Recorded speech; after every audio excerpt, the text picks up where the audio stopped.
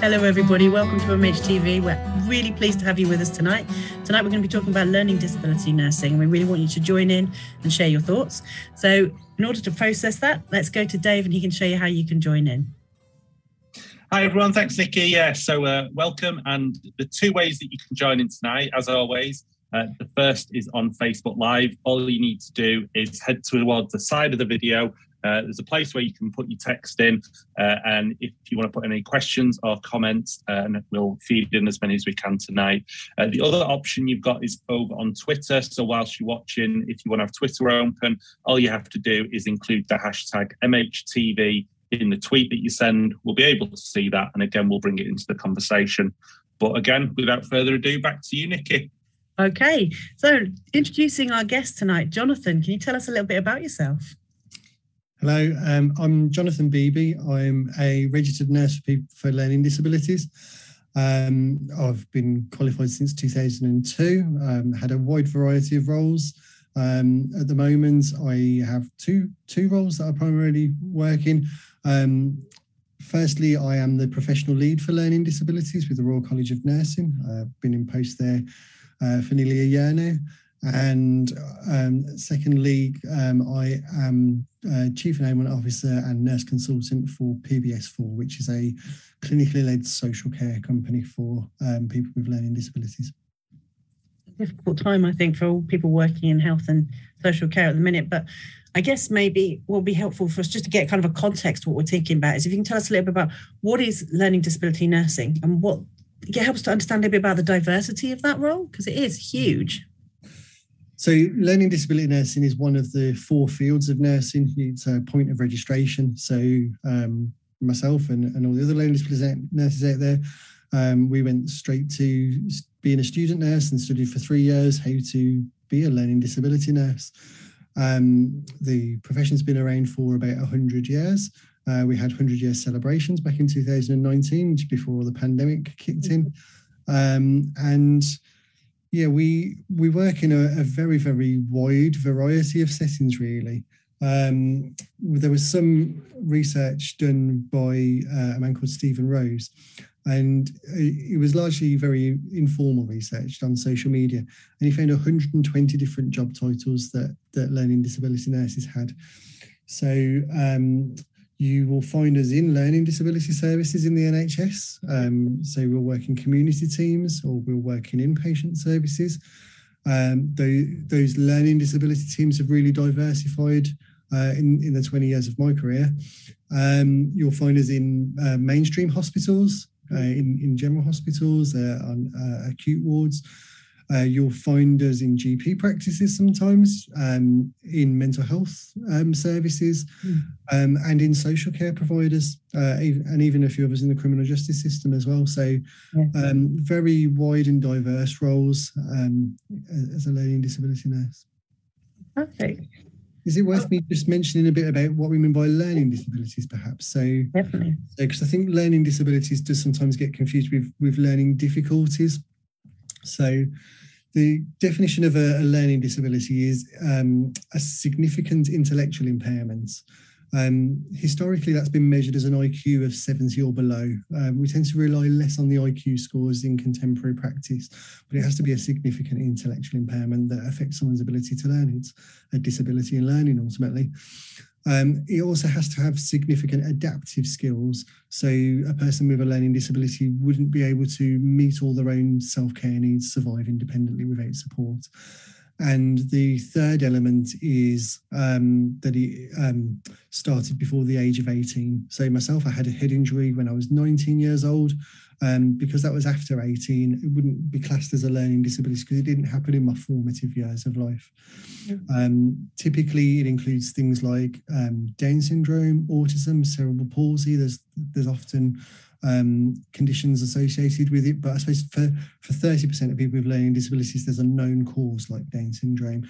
For the other 70%, it's iatrogenic. There's no known reason for it at all, so it's just there. And you were saying before we got started that this is not like a universal acknowledgement that there perhaps aren't learning disability nurses in other countries. Can you tell us a little bit about what the situation is more globally? Yeah, I mean, there aren't really learning disability nurses as a field of nursing in other countries. You will find it in some. I believe Australia has some. More often than not, there will be nurses obviously working with people with learning disabilities, but they will be trained as a registered nurse, and they'll have done additional training or working there. So America is a good example where registered nurses do a further qualification in developmental disabilities, and then they work in developmental disability services. So it's not a point of entry. We're quite unique in the UK.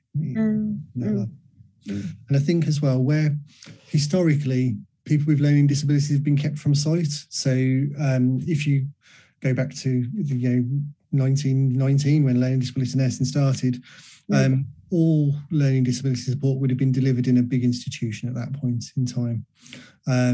So people with learning disabilities would have been kept behind closed doors, out of sight and out of mind.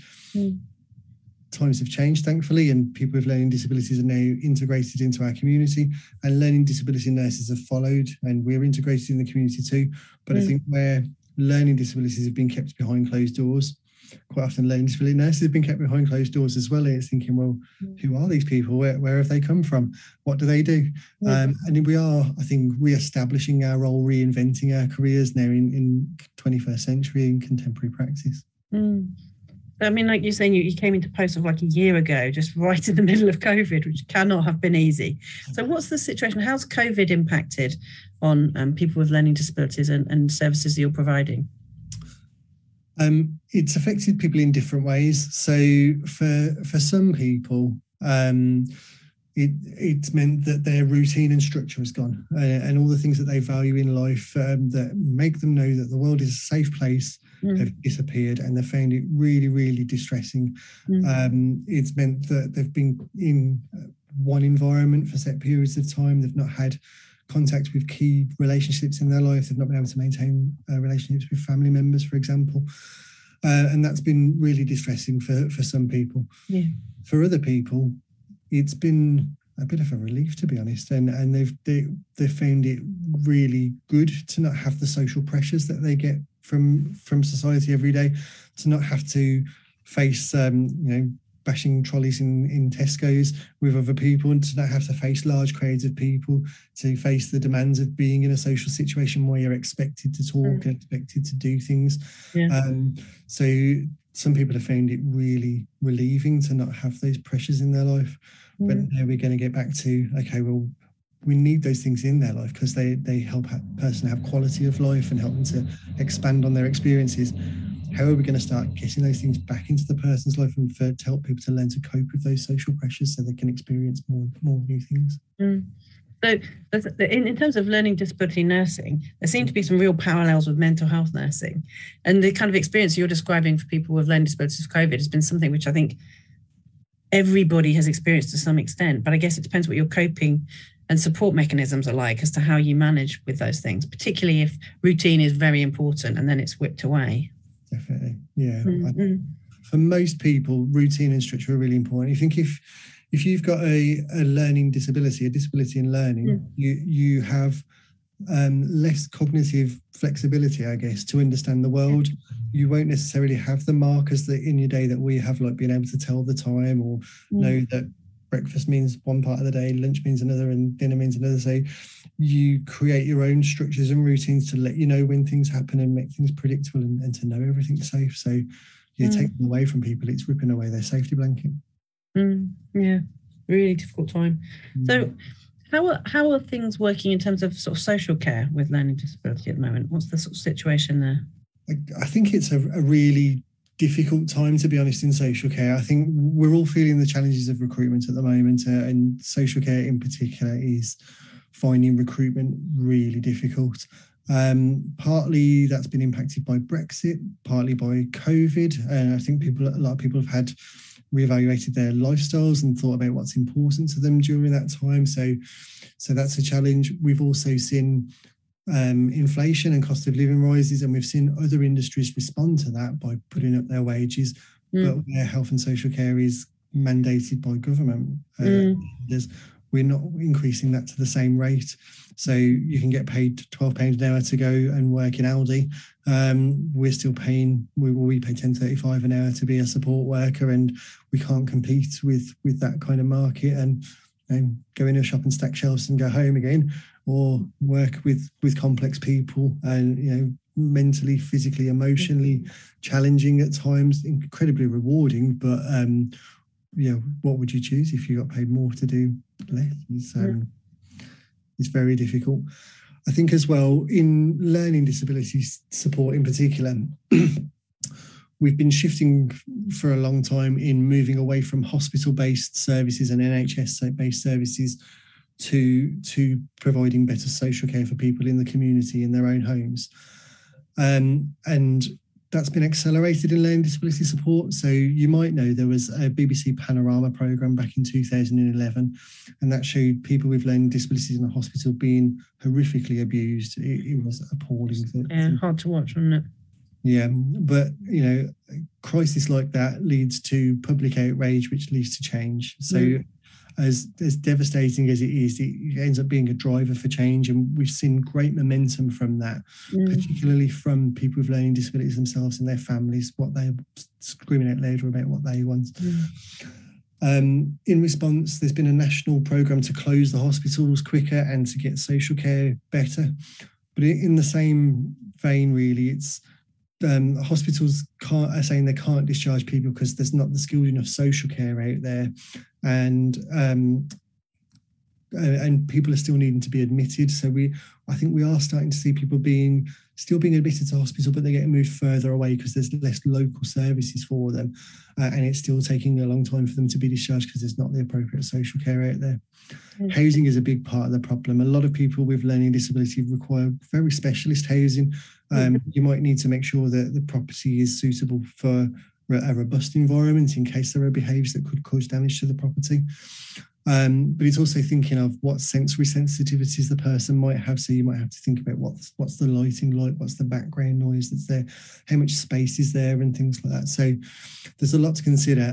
And equally, there've been programmes going on in local authorities for about 10 years at least, where they've been trying to close registered care homes. So there's not the care home provision, it's about looking at the rental market to get a property. So there's still a lot to be done in getting community support right, getting the right environments, the right skill support in the community to make those hospital admissions redundant.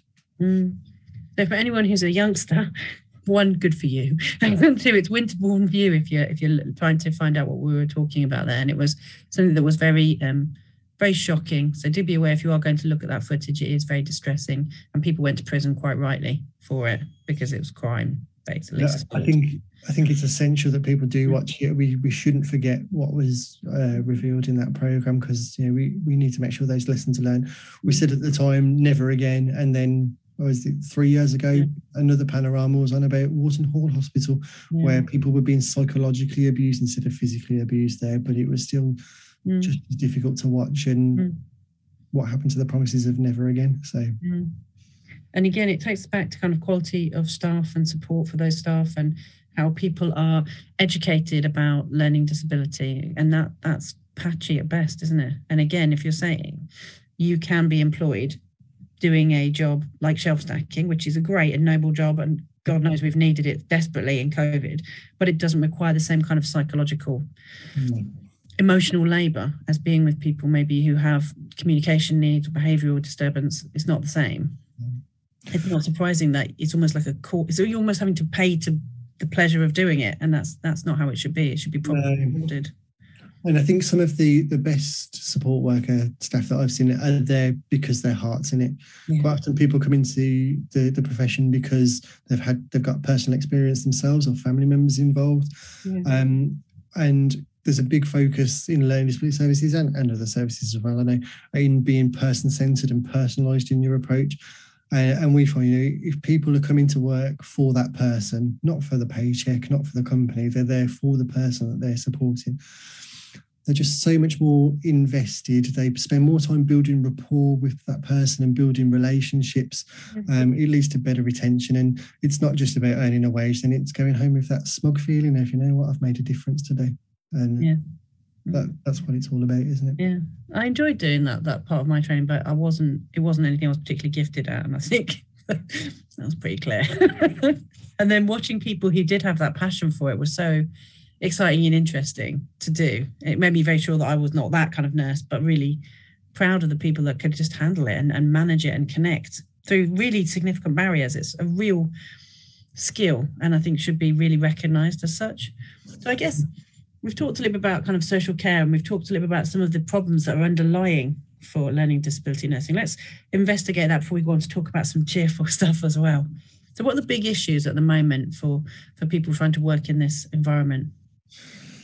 So I suppose it is that change from hospital to community focused. There's lots of initiatives to create different roles for learning disability nursing and to realise the contribution we can make. So a role that's only been in existence for about 10 years is hospital liaison nurses, where they will work in a general hospital and provide assessment to the person, but they'll also provide guidance and support to the hospital staff on how best to meet that person's needs and make sure that the hospitals are accessible. So a lot of new and emerging roles are in place, and I think that is just one example. And I think the challenge is, I think that for learning disability nursing, it can be hard to know at this time what does the world want of me? Do you know what I mean? What's my mandate to be here, and where do you want me to go with this career and the skills that I've got? So there's not really a lot of consistency in provision at the moment. So you could go to a hospital in Southampton and there'd be 3 hospital liaison nurses. You could go to Sheffield and there wouldn't be any. So we've not got that parity of services for people with learning disabilities, and that affects people's lives. People die as a result of not having access to those accessibility supports. I think we've got to try and make sure that the needs of people with learning disabilities are understood and why we're here. I think we're our own worst enemy in a lot of ways. We enable people to be independent and to do things on their own. And that means that we're pushing the people we support to the forefront and making sure we're in the background and we're not seen doing what we're doing because it's about them, it's not about us. But yeah, I think in layman's terms, a lot of the terms we use in learning disability services can be misunderstood. So we'll talk about, we want to help people to be independent and we want people to have rights and we want people to have choice, and absolutely. But it's thinking about how we make that meaningful in learning disability services. So how do people have meaningful choice? How do people have meaningful access to their rights, and what supports do we need to make that happen? So for someone with severe learning disabilities, for example, they may have difficulty in making a decision about what to eat.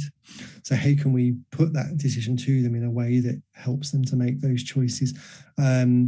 They may never be able to make a choice about where they live. They may not have the capacity to make those kind of decisions. So we can't make statements like he's choosing to do that without thoroughly checking we support him to make the choices as best as we can. And yes, we want people to be independent, but what sort of support structures are needed behind that person to get them to the independence that they want to be? So I think those terms can sometimes get not misunderstood, but taken at surface level, I suppose, from a layperson. You don't always see all of the background structure that happens below to make it a reality. Yeah, definitely. I guess I've got a couple of things that have come through from my WhatsApp on for students, if that's okay. Do you want to take a couple of student questions? Yeah, of course. They're obligated to ask. I got Darius asking, why did you become a learning disability nurse? And I wish I'd asked that question, because I always think it's really interesting how somebody ends up in the field that they do. And the other one for Mario is there any one thing that you could change? What would it be? I guess she means about learning disability nursing, nothing personal. So I became a learning disability nurse because at the age of 19, I had a significant head injury. The doctors told my parents first I was going to die, and then I was in a coma for 6 days, and they said, oh no, he's not going to die, but the doctor's words were, he'll be a cabbage. So that kind of shows some of the value to disability that that can be had in the medical profession. Fortunately, I recovered better than expected. But when you go through a life-changing experience like that, you can't help think, but crap, what would my life have been like if that was the case? What support would have been there for me? What would my day-to-day life have been like? And that's when I started to look around, and I found out about learning disability nursing. And I think it gives me a unique, not an exclusive, but a unique perspective into support, because every time I'm looking at support services, I'm thinking, well, that could be me sat there getting that support, and would it be good enough for me? And I will always encourage everyone to try and put themselves in that position. If it was you there, would that support be good enough for you? If you can't do it from your own perspective, think it could be your mum, your daughter, your sister, your brother. And I think sometimes in care, we get into routines and we get into practices, and we can lose some of that personalisation. So it is just trying to remember that. So yeah, that's how I got into it. If there was one thing I could change, I'd love to take the hatred in the world out of the world if possible. I think there are some cruel people out there that just don't understand learning disabilities, that don't have time for it. I think some of that, with any cruelty and any kind of discrimination, there's usually an underlying fear behind it. So it's usually thinking about, why are you afraid of people with learning disabilities? And there's people that we support that we've had neighbours complain to us, complain to their MPs and say, not in my backyard. Why are these people living here? Why aren't they in hospital? We know that hate crime is prevalent in people with learning disabilities. There was a report by Dimensions that said something like 60% of people with learning disabilities reported experiencing hate crime. I mean, I think that's an understatement. It's got to be 90, 95, 97% of people, because it's just so prevalent out there. So, I mean, we're trying to do our bit with that at PBS4. We're a third-party hate crime reporting centre. So people with learning disabilities can come to us if they can't go to the police, and they can say, I think I may have experienced a hate crime. Can you tell me what to do? Or can you report it to the police for me? Or can you help me to stop it? Because that's what most people want to happen straight away. So yeah, probably the one thing I would change is to take some of the hatred out of the world. Definitely. I think it's always hard when you see somebody victimized or harassed because of who they are, and it's so much worse when you know that person can't defend or maybe report in the same way, and that's really difficult to see.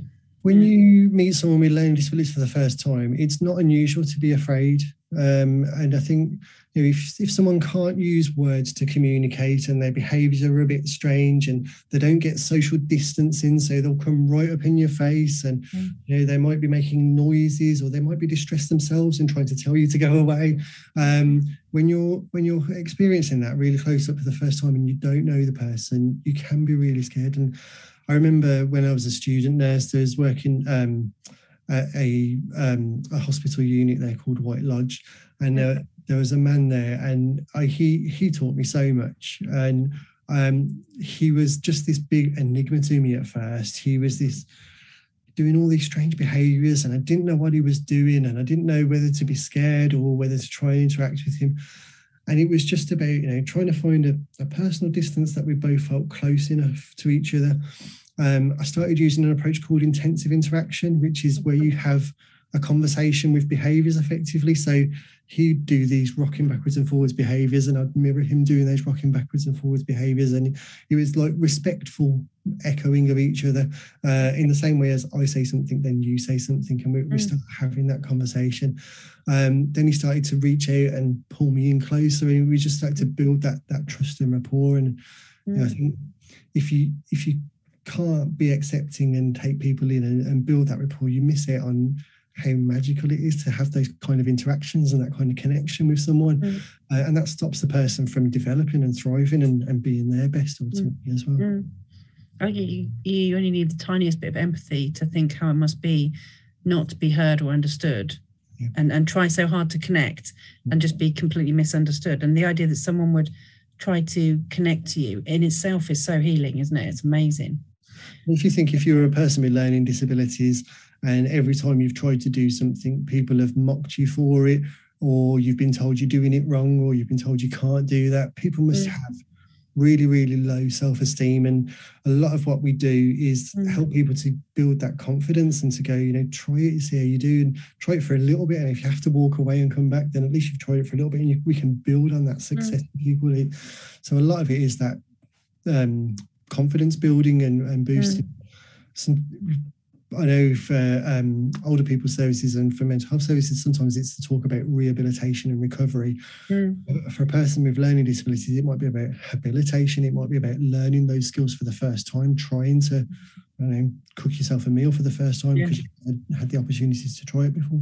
Yeah, I mean, when I sound like a billion years old, I'm about to sound like a billion years old. When I first started and I was a baby nurse, we did lots of work with people who had been institutionalized in the most... But nobody had tried to hurt them. Everybody had tried to take care of them. And they'd basically just taken away huge chunks of that person's life. Like people who didn't know how they liked their tea because they were just given institutional tea, like made in a big urn with like 10 tea bags and half bag of sugar and milk. And I'm amazed anyone was that any of those guys weren't diabetic because, the kind of idea that you just had this kind of standard. And then actually sort of like working with people to figure out, what do you like to eat? What do you like to wear? And nobody had ever helped people flourish in that way and help people fulfill their personal identity and become an individual. And it was very strange to see. And it was quite a strange work to do, but really fulfilling because there was no lack of individuality, just a lack of opportunity to be. And it was, yeah.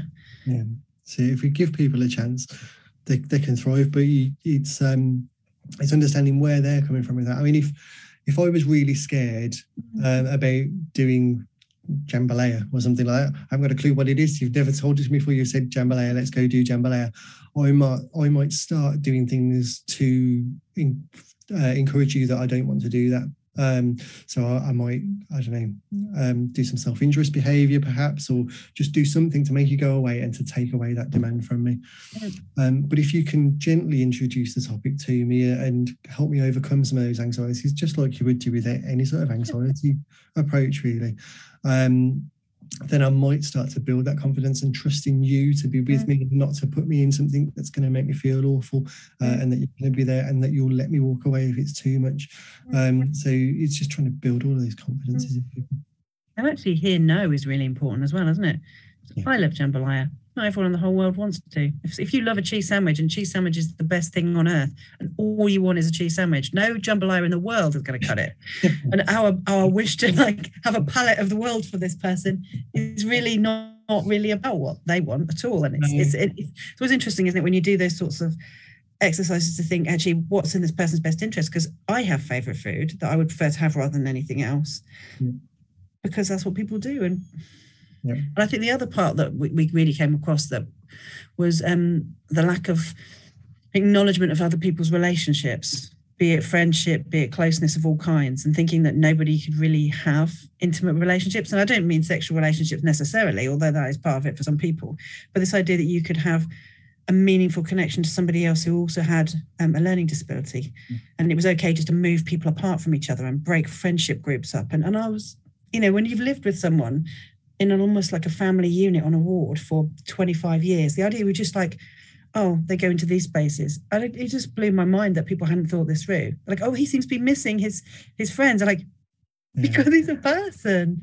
There's people we support, and they could be 20 years old and had 12 different placements already, and they're learning that I do this, and that means I've blown it, and that means I'm going to get moved somewhere else. So we've got to try and help people relearn that you can have bad days, you can make mistakes, and things can go wrong, and we're not going to give up on you. We're still there for you, and we'll see it through. It's very difficult.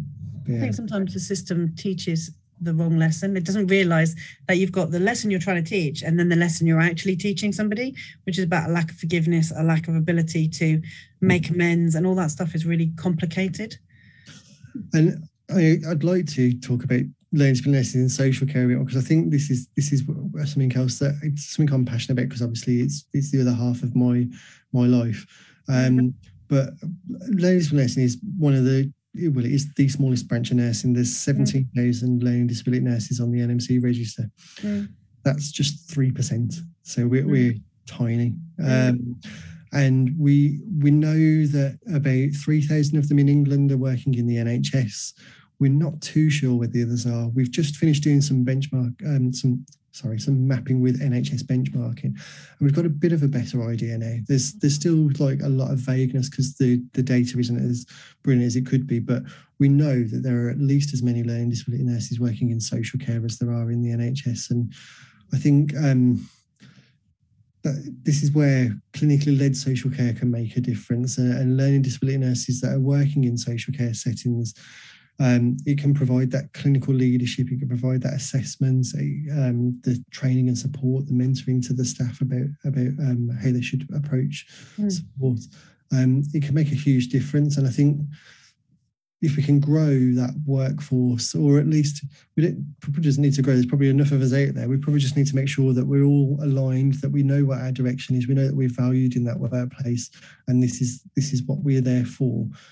We could make some huge differences going forward. So I think there is a wealth of careers going on.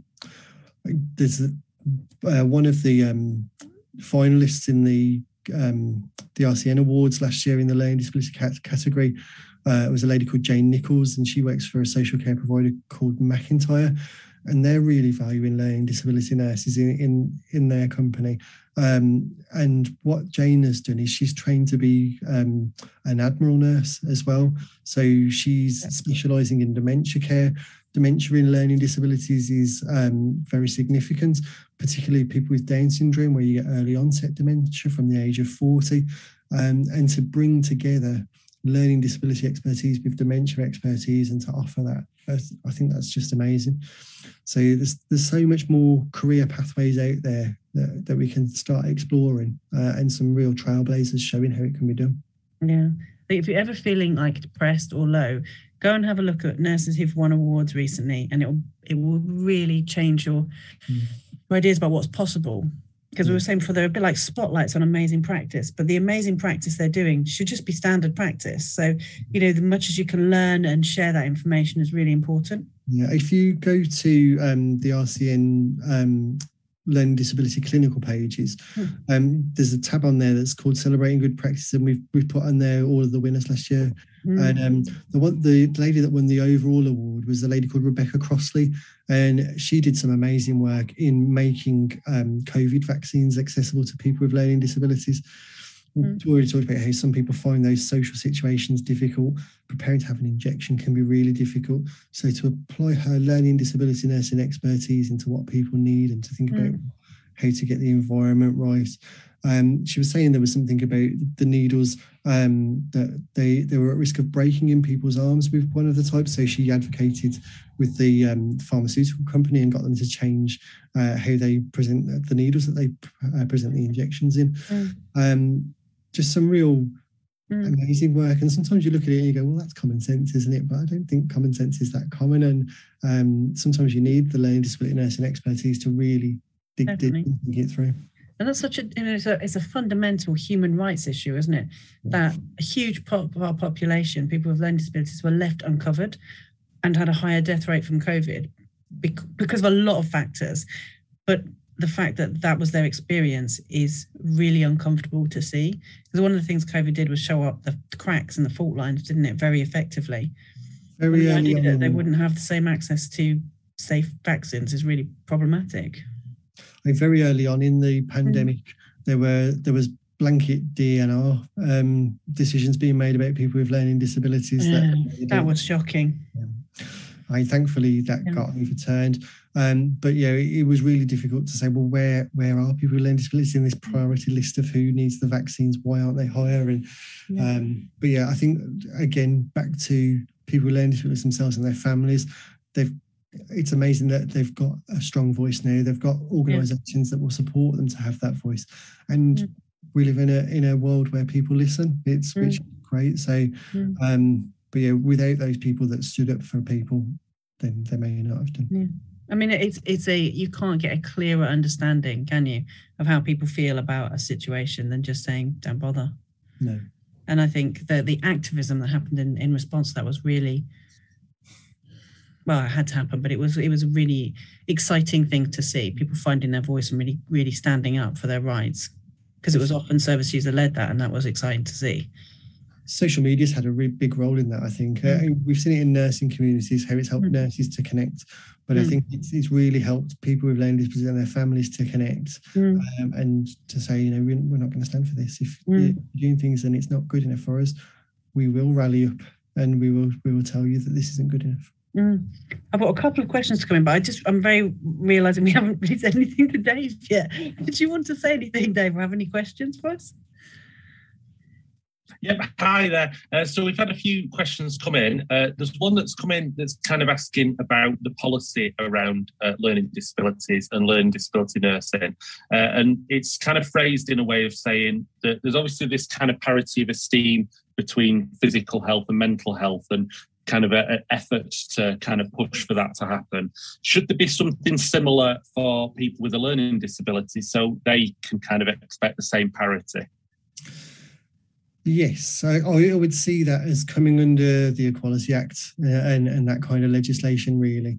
Because, a learning disability isn't a mental health need and it isn't a physical problem. It can come accompanied by those things for sure. But it's about people with learning disabilities are human beings and need to be treated equally as humans. So how do we make sure that they have the same access, the same respect and the same acceptance in our communities as everybody else? So I think that's the key underpinning philosophy. And I suppose one of the things when I sort of saw this question was that I know when they were debating the Mental Health Act review in Parliament, there was quite a bit said about the kind of forced sort of imprisonment of people with learning disabilities and how they were really kind of keen to stop that from happening. I suppose, it would be nice if the reality matches that, clear rhetoric in terms of, wanting that to happen. Are you kind of confident that the kind of will to do it is there? Definitely. There's been a lot of positive action taken by governments across the UK, looking at what they can do to avoid long-term segregation. If you look at the data, I think it's easy to look post-Winterbourne view and say, there's still about 2,000 people with learning disabilities in secure hospital settings.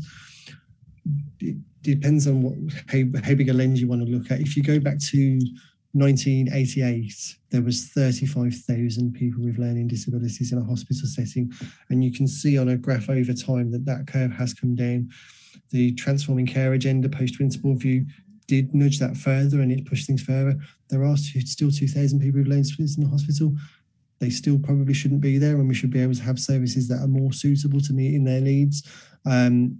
But I think change takes time, and we're getting there, and I think there is will all round for that to happen. Yeah, I know earlier you were talking obviously about the learning disability field of nursing. I think interestingly tonight, the three of us, we're all from different fields of nursing.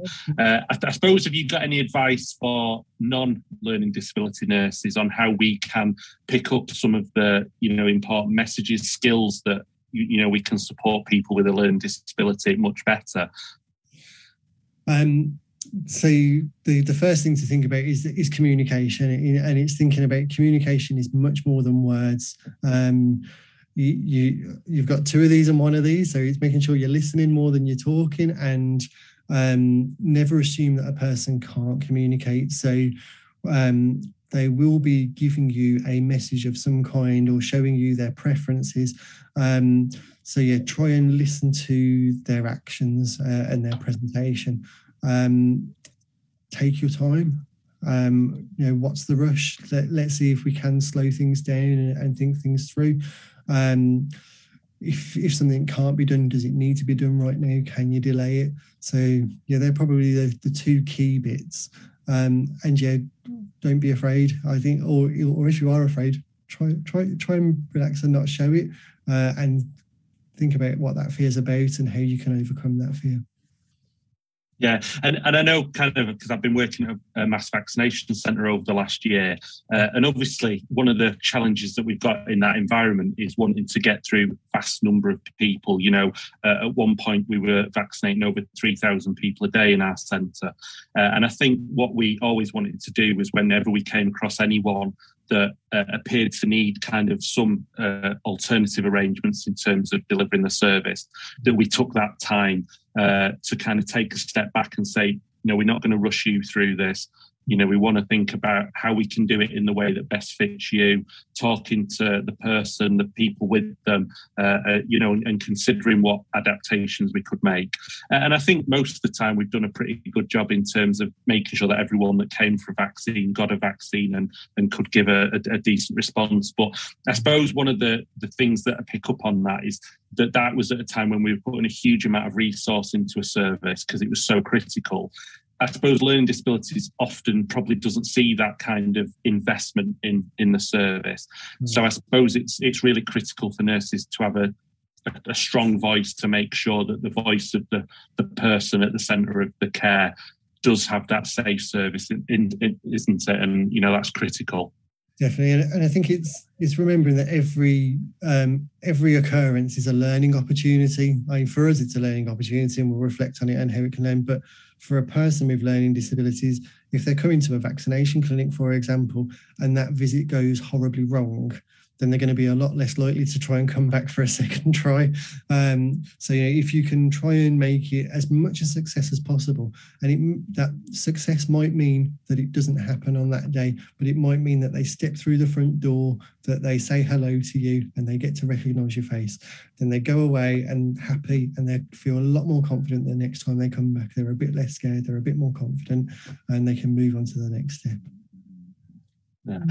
One of the questions that, Nikki, you might be able to share some thoughts on is the issue with nurses being sort of educated in the fields of nursing and how much kind of overlap there is. I know when I was a student nurse in 98, we didn't actually have a cohort of learning disability nurses with us. So, there was just adult and mental health nurses on the course that I was on.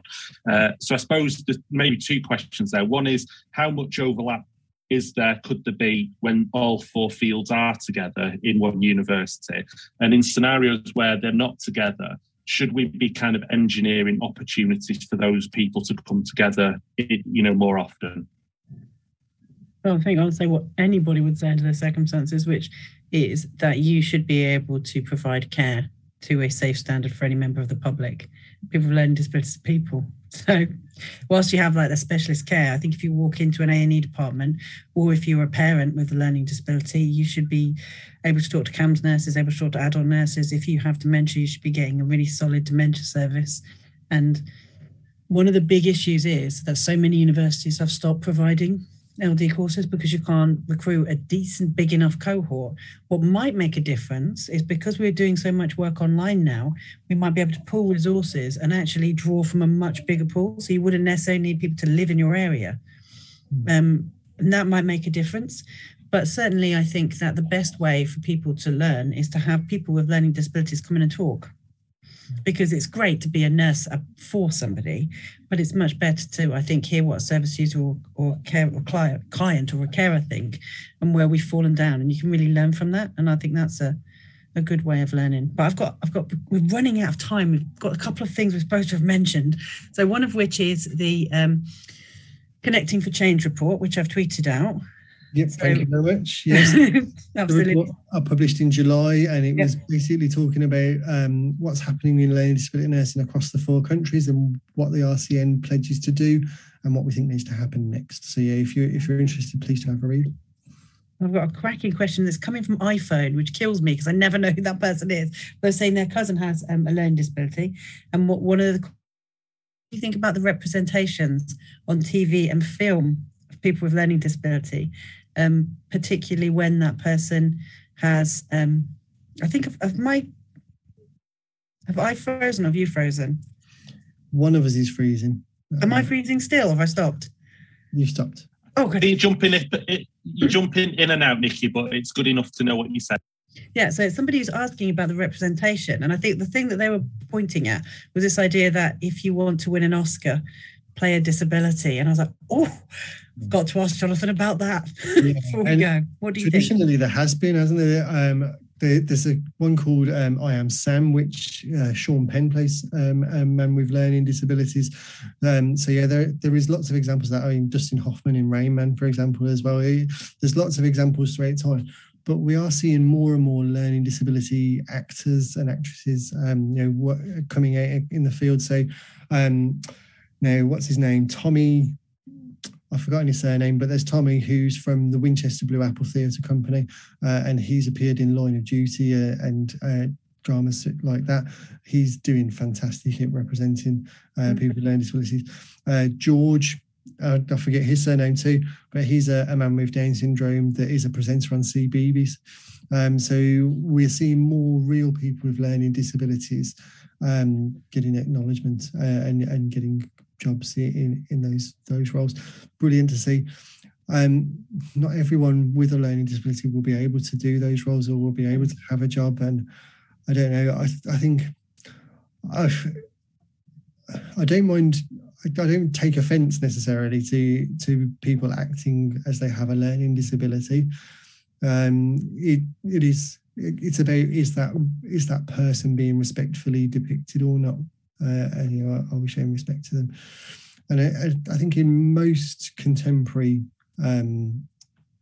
drama it is, but yeah, we are seeing better representation. If anyone's interested, have a look at MenCap Mythbusters campaign, because there's some really good examples there of people with learning disability busting myths about what learning disability means.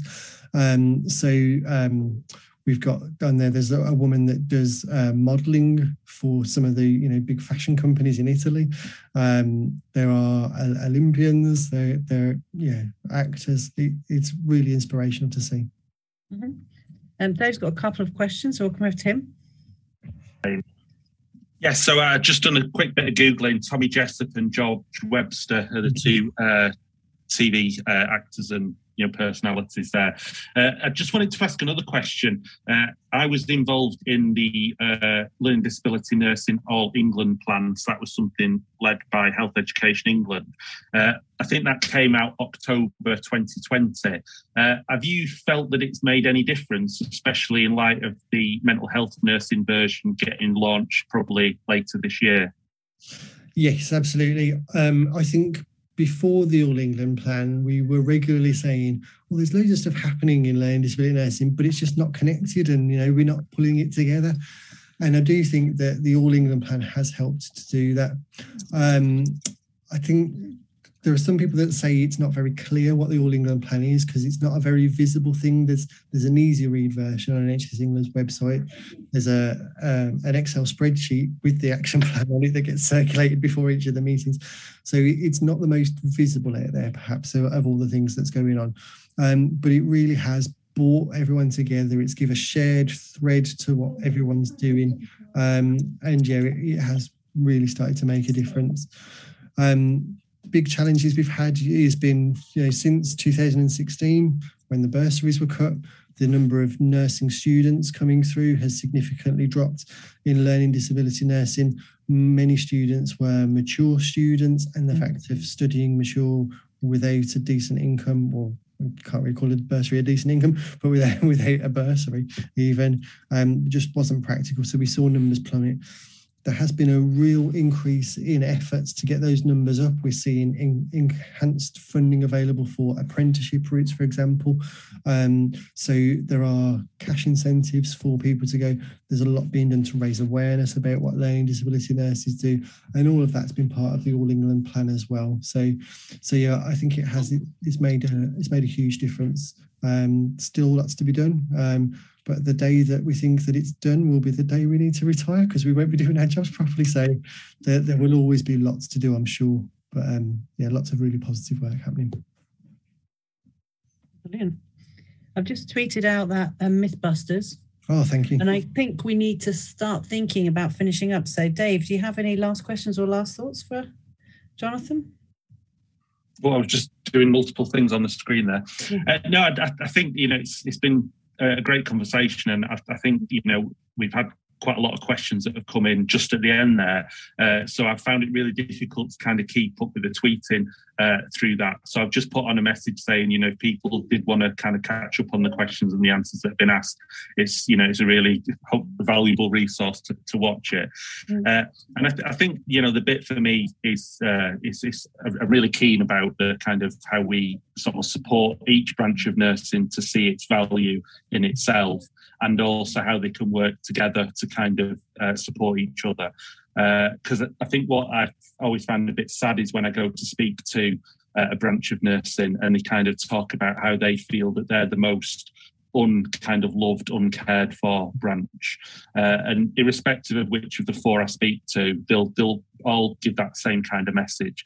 And I think there is that bit about the importance of us coming together as a nursing family, of us kind of valuing each other's sort of different roles, but also kind of, seeing the value of them. And certainly, the bit about how important it is that we kind of have the learning disability nursing voice as part of that. And like I say, in terms of my own clinical practice over the last year or so, it's been so sort of clear of how critical that is and how it makes such a big difference. Absolutely. Jonathan, is there anything you wanted to leave the audience with? I think it's hard to have a conversation at the moment and not think about Ukraine. And something that has been on my mind recently is how the war in Ukraine is affecting people with learning disabilities. So I am saying this purely from a humanitarian perspective. I think people with learning disabilities in Ukraine are suffering. They're not able to evacuate the country as people without disabilities are. There's not accessible transport. Their support could be leaving and they could be being left abandoned. They may not have access to medications that they need. I am going to try and do a seminar soon about that. So please do keep an eye out for that if you're interested. But I think we all feel quite helpless seeing all the tragedies that are happening in Ukraine at the moment. And one way of dealing with that tragedy is thinking, what can you do to help? So it might be, how to write to your MP, which charities to give to make the most impact and things like that. So there's a lot of useful information about how it's been impacting on people with learning disabilities on the Inclusion Europe website if you want to look at it. And as I say, if I do manage to get a seminar going about it, I will share. But yeah, that's I suppose the only thing we haven't covered that I'd just like to mention. Absolutely. And for anyone who's had questions, they haven't had it asked, or that this is a subject they'd like us to come back to with any particular area of interest. I know we were thinking a lot about maybe at some point talking about PBS and things like that. So if that's an area of interest, let us know and we can arrange something. And we will definitely be sharing with you any future work that comes out. So thank you very much. And thank you so much, Jonathan, for mentioning all these resources that we can be using and we're tweeting out as we go. And thank you very much, everybody, for participating tonight. Be a bit quiet, but then loud at the end. So I'm not criticizing, but do talk to us from the start so that we can ask lots more questions. So we'd love to hear what you've got to say. And thank you very much for your time tonight. It's been really lovely speaking with you all, and have a good evening. Take care. Bye-bye. Night.